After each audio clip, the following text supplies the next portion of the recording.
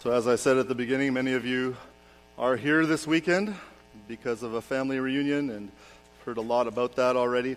But family reunions, I think, are always kind of unique because even though many of you probably don't see each other for a long time, as soon as you get in the same room with one another, you can pick up conversations very easily, much more easily than if you were put into a room with a bunch of strangers, where conversations, as you know, are a little bit more surface and become a little bit more forced.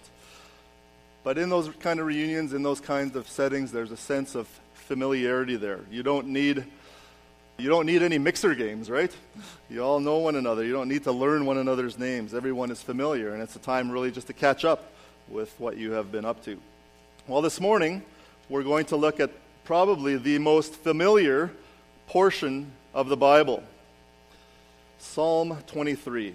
Psalm 23. So I invite you to turn there already, but I hope that as we walk through this familiar passage today, you won't let that sense of familiarity keep you from thinking through its meaning and through really the profound application to your life right now.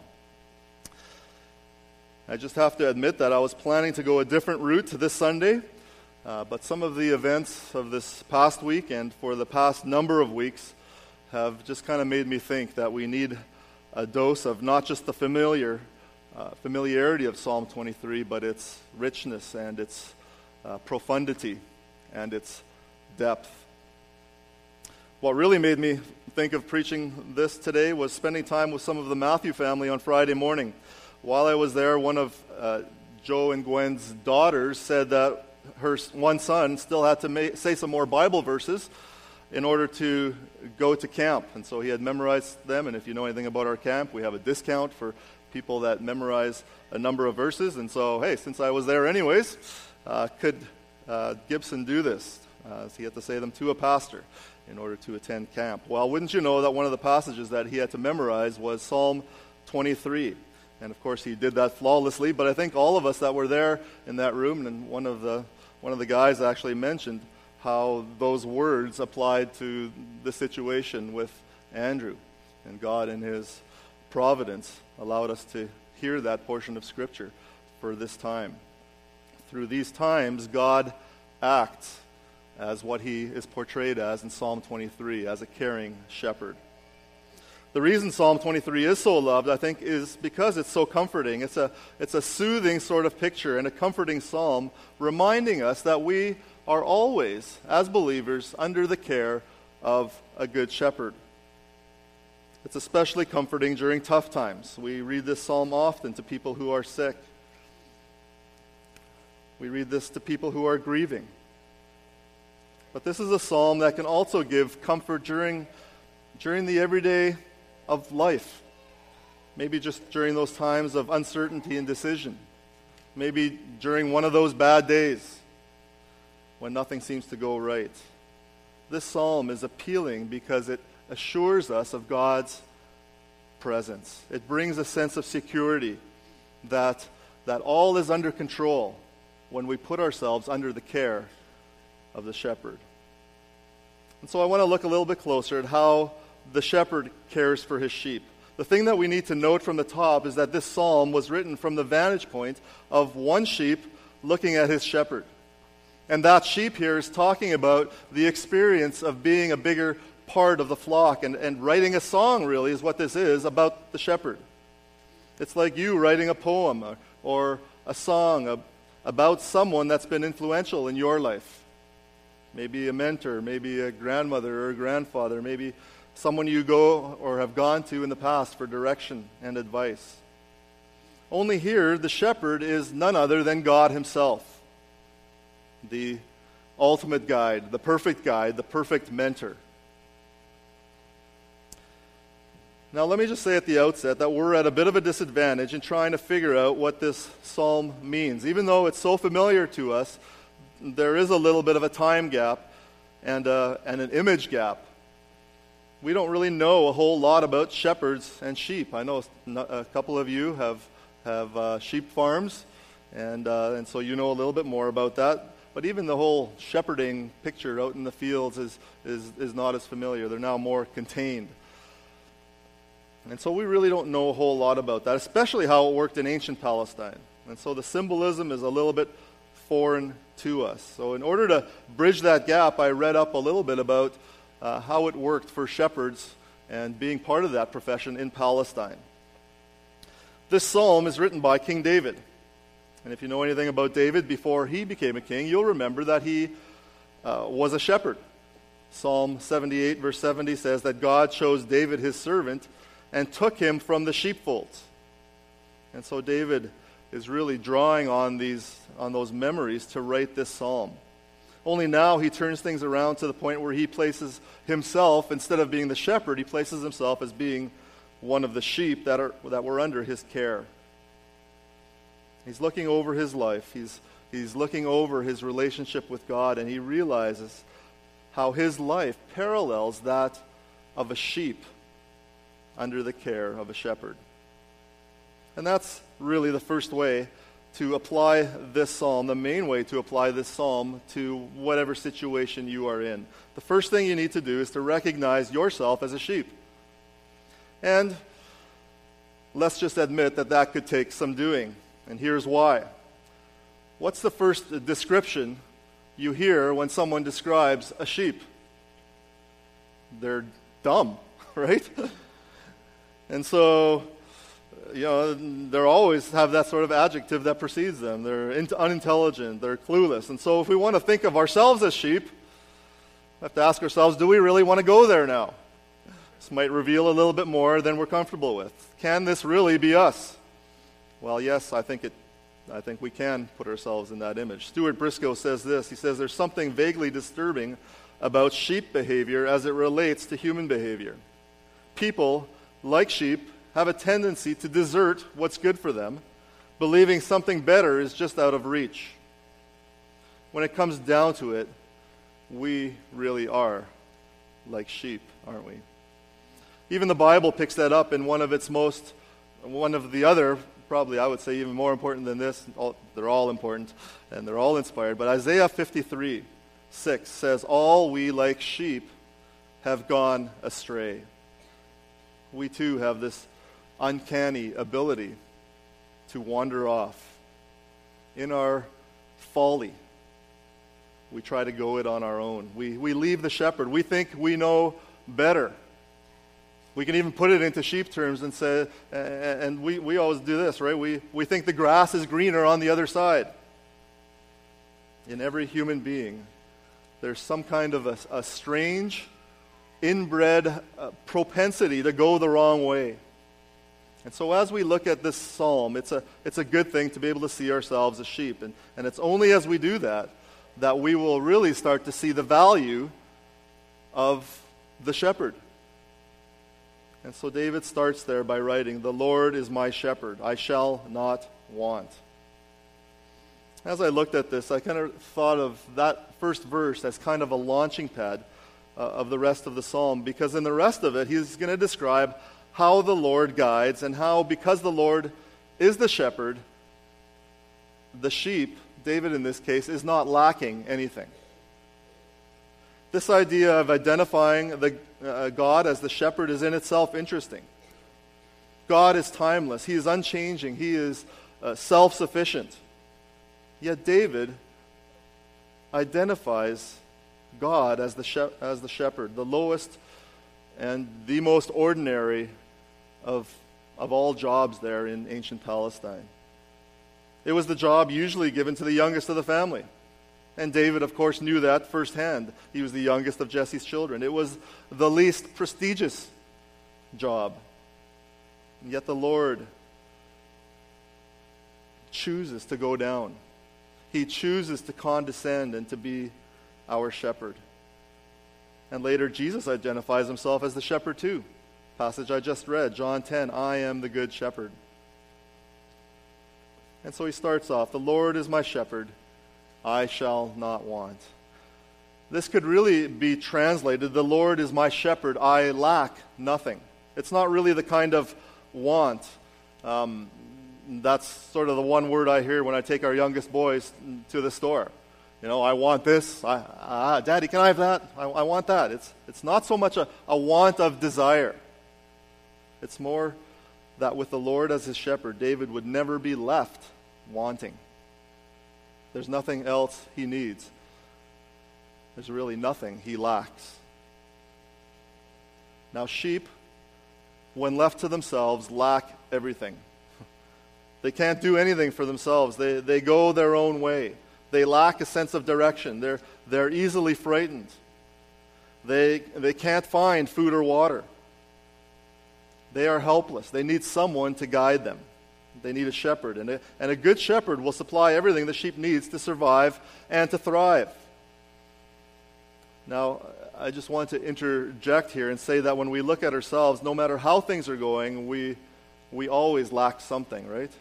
We always think if we had a bigger house, or if we had a different job, or if only I had more money. We sometimes even say that for righteous reasons, right? If I had more money, I'd be able to give more away. But this is saying that as sheep, you will never lack anything.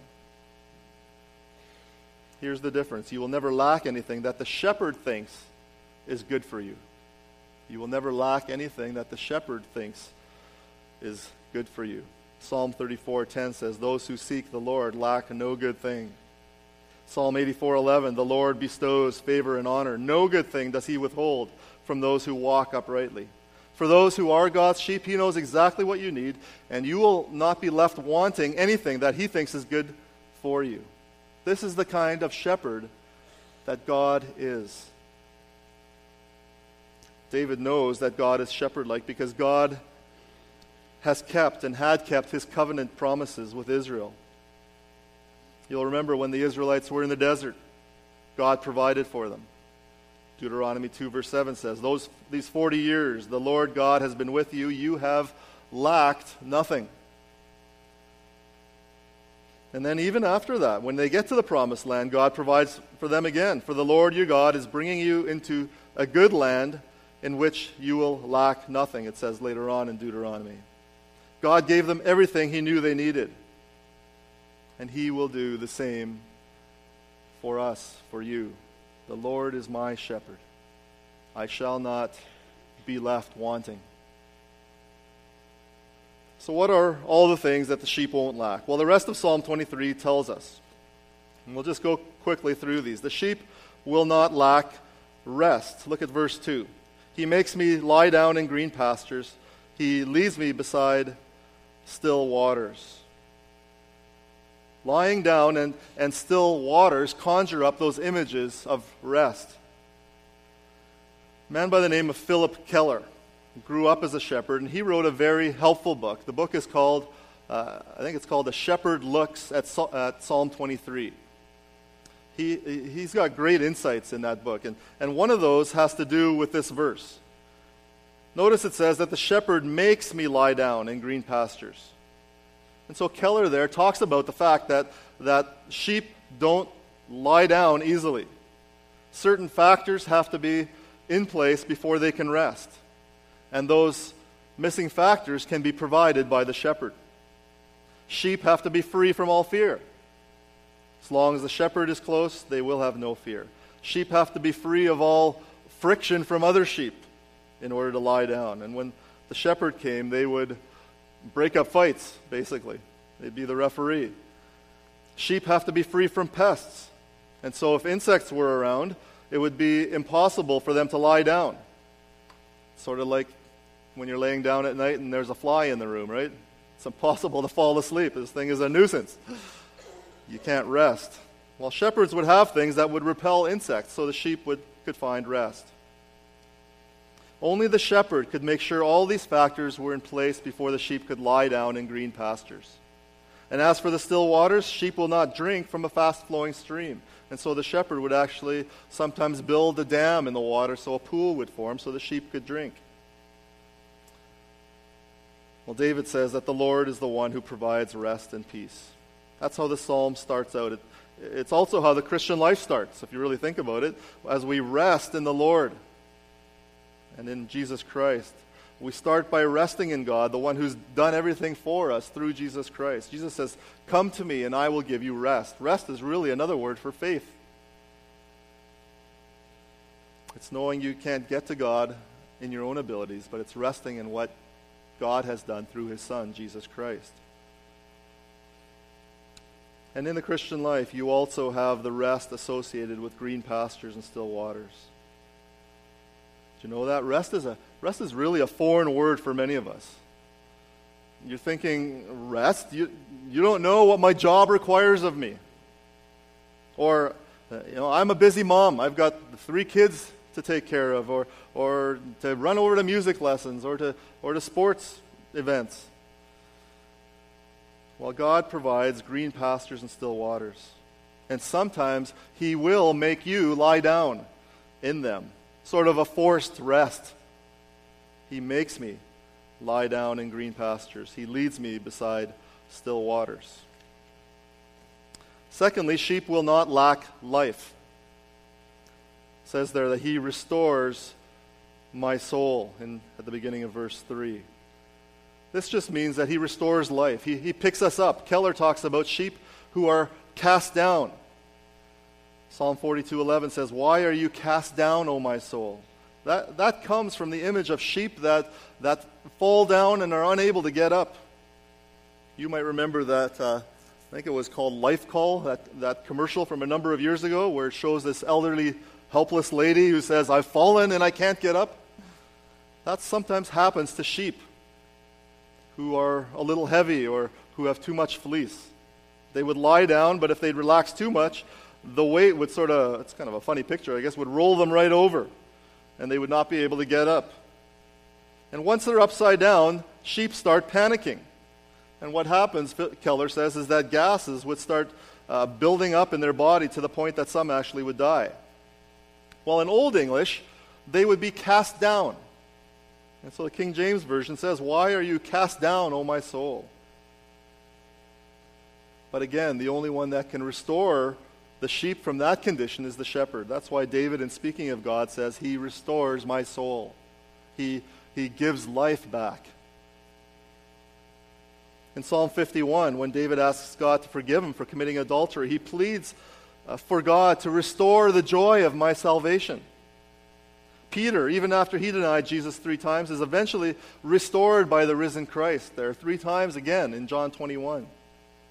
Sometimes we are like those cast down sheep, aren't we? And we get into spots where we're absolutely helpless.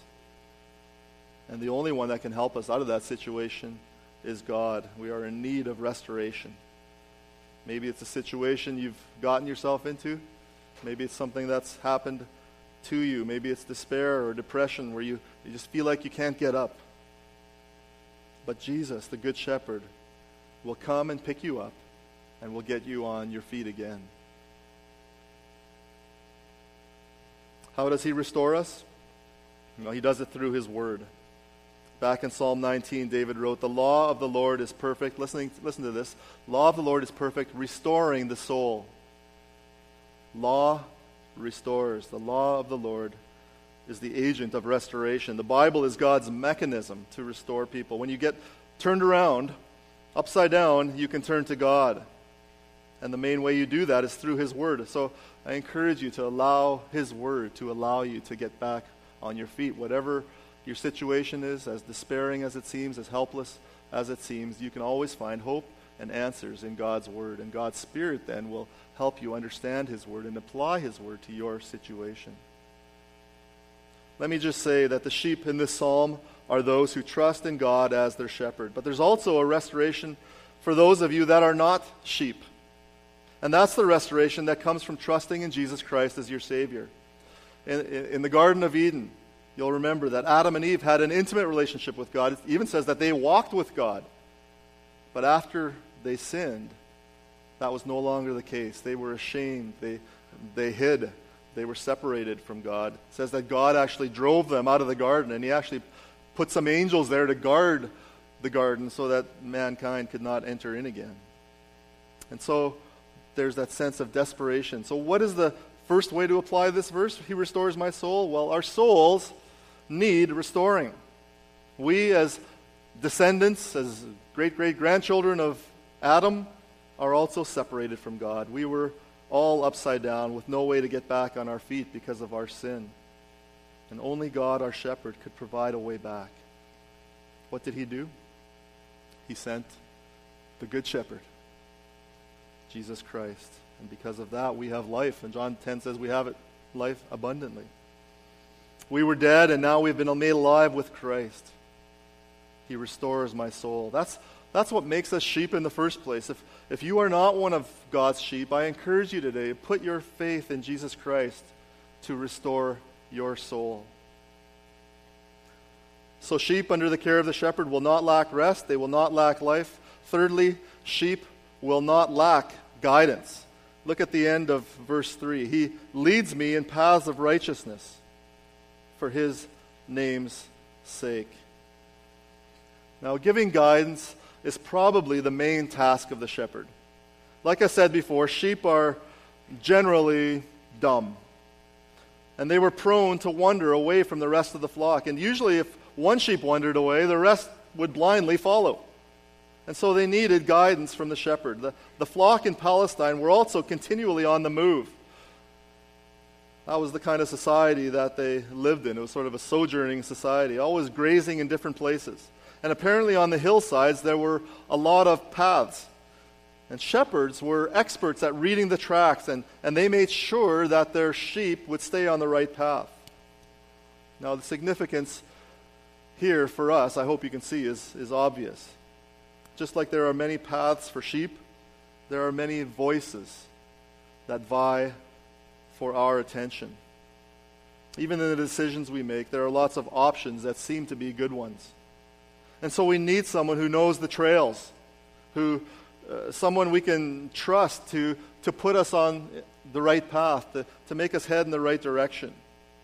And so we need to submit to the leadership of the shepherd. The way Hebrews puts it, he says, fix your eyes on Jesus. And then get familiar with God's word. The shepherd will reveal the right paths through his word. Thy word is a lamp unto my feet, and a light unto my path. Are you looking to the shepherd for guidance as you journey through life? Chuck Swindoll tells a story of when he was in the Marine Corps, and their ship was sailing in the northeast corner of Taiwan. He says, we stopped there at the mouth of the harbor and waited for the arrival of the harbor pilot, who came and took the wheel of the ship and began to weave us through the pathless waters that led to the dock. At first glance, he writes, that seemed like an impossible or an unnecessary thing to do. We could see the dock less than a mile ahead. But the closer we looked over the side of the ship and into the crystal clear waters, we could tell why. There were mines located randomly beneath the surface of the water. If the hull of our ship had just nudged a mine, disaster would have occurred. But the pilot of the harbor knew where every mine was located. You need a perfect shepherd to guide you through the mines of life. Sometimes it doesn't look like there's anything dangerous in the waters, but there are, and they will lead you astray and into danger. Without the Good Shepherd, we will surely wander off into the wrong paths. Remember that verse in Isaiah 53? We all, like sheep, have gone astray. God will guide you back from sin, and he'll guide you back into the right path. God's sheep will not lack guidance. Just mark those last four words there at the end of verse 3, for his name's sake. All of God's acts in saving and in protecting and in keeping his sheep are for his glory. Ephesians 1 says that God chose us before the foundations of the world. Why? For what purpose? To the praise of his glory. And so this is all for his name's sake. Well, fourthly, sheep will not lack protection. They will not lack guidance. They will not lack protection. Look at verse 4. Even though I walk through the valley of the shadow of death, I will fear no evil.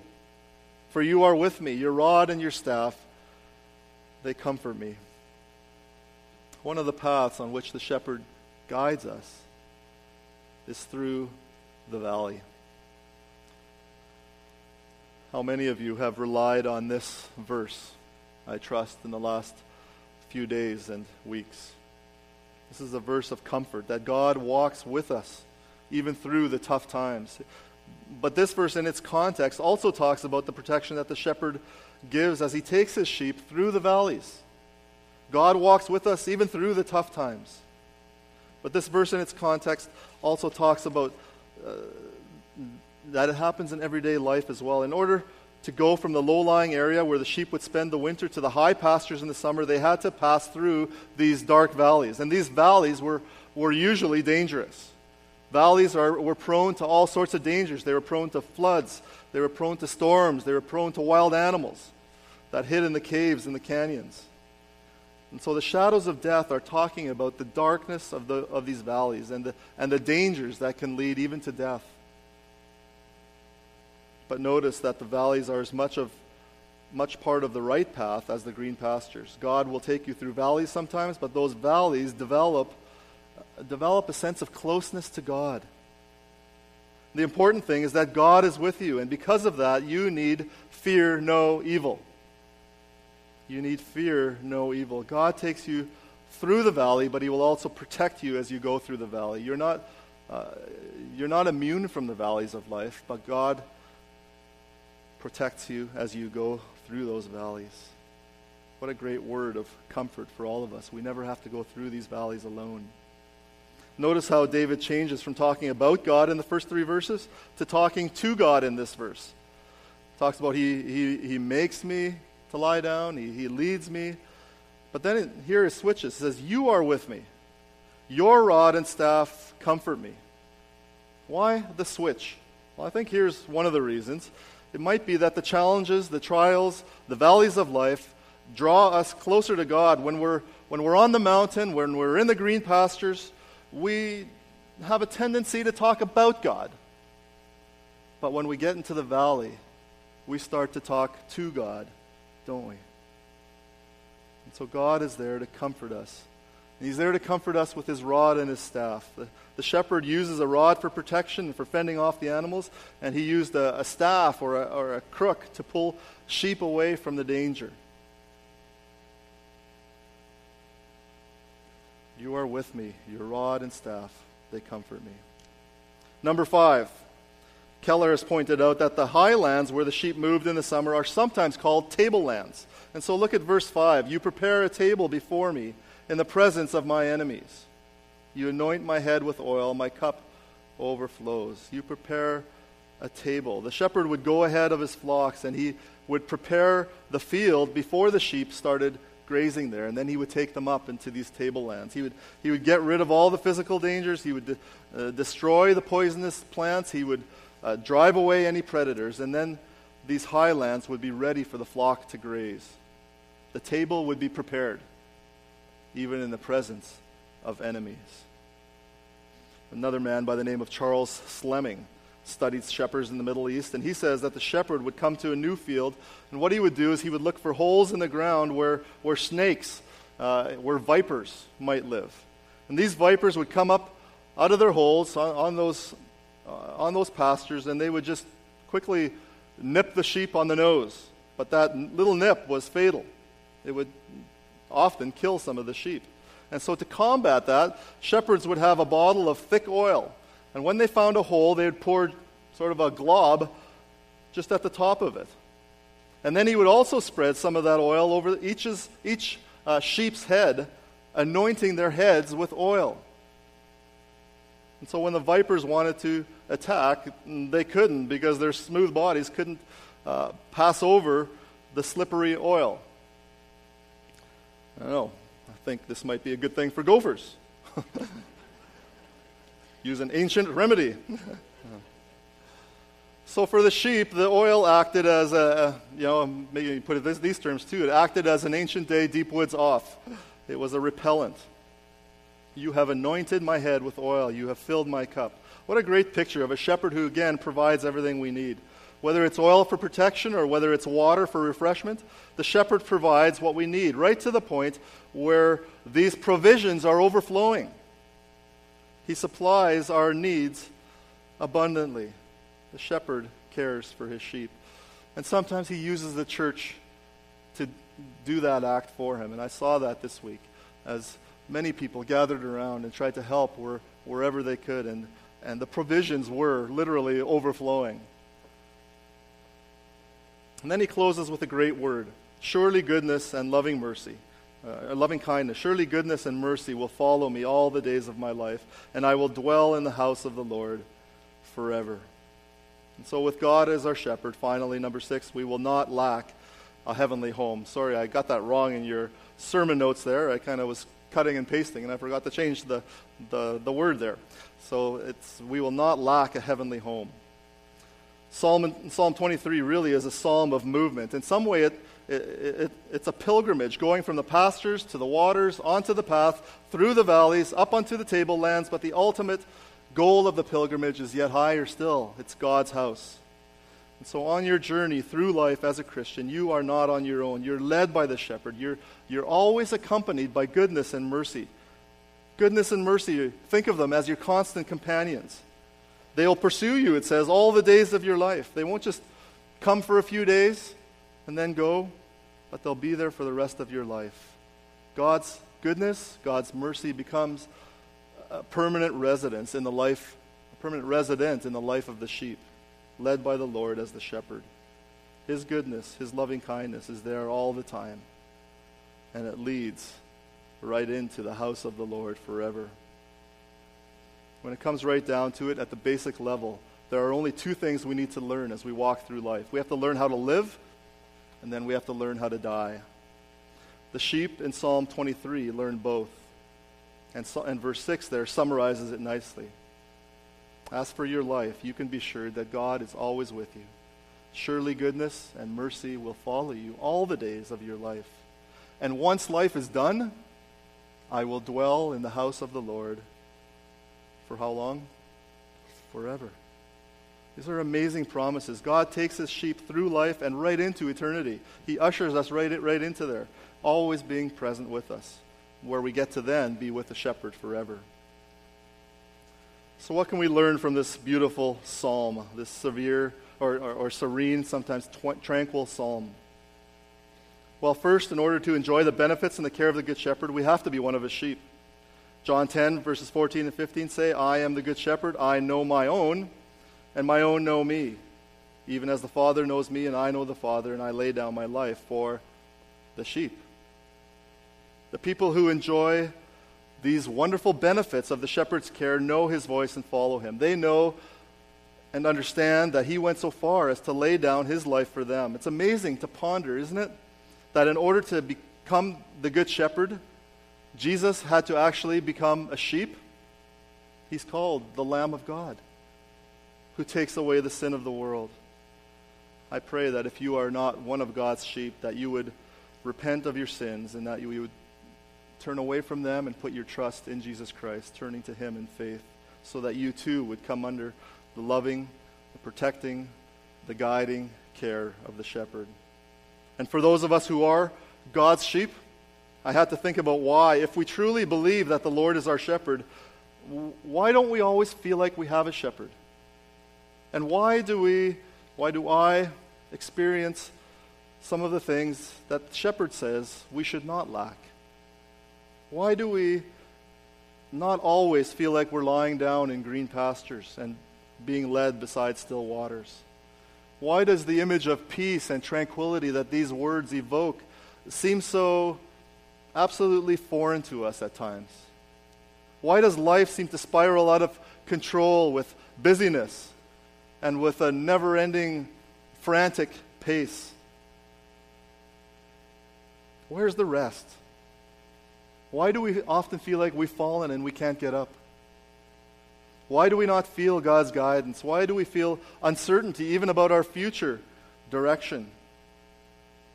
Why do we get anxious about God's provision? Why do we lack security and safety? I can only think it's because we don't always put ourselves under the shepherd's care. We don't really trust Him to say what He says He will do, or to do what He says He will do.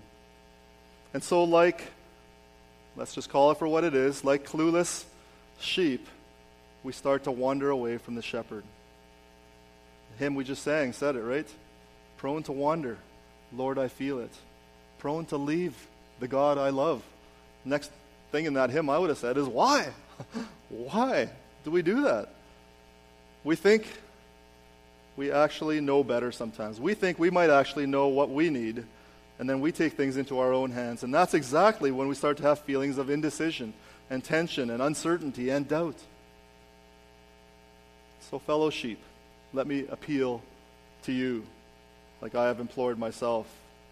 Let the Lord be the one that guides the direction, and the pace, and the priorities of your life.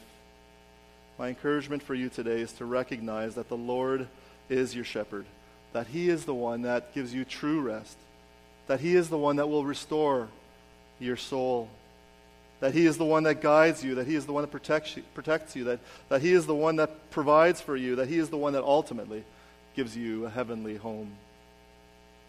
Admit your need of shepherding, and then put yourself under the shepherd's care. And when the Lord is your shepherd, you shall not lack anything that He knows is best for you. Let's bow in prayer.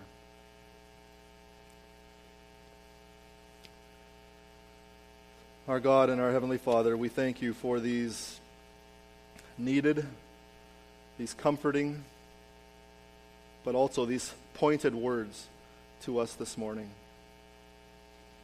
Forgive us when we have wandered away from your care. Forgive us for when we lose sight of the shepherd. Help us to truly delight in putting ourselves under the care of our good shepherd, who is you. And God, we thank you that, especially when we are in the middle of turbulent times, when we don't know where to turn, for the promise that you will walk with us at all times, and for the wonderful promise of your ever-abiding goodness and mercy. We thank you for these things, and we pray that you'd help us all to press these truths into our own hearts, and may your Holy Spirit do that work in us, where He takes these words and uses them to strengthen us and to encourage us and to help us not to wander, but to stay firmly under the care of our shepherd. We pray these things in His name. Amen.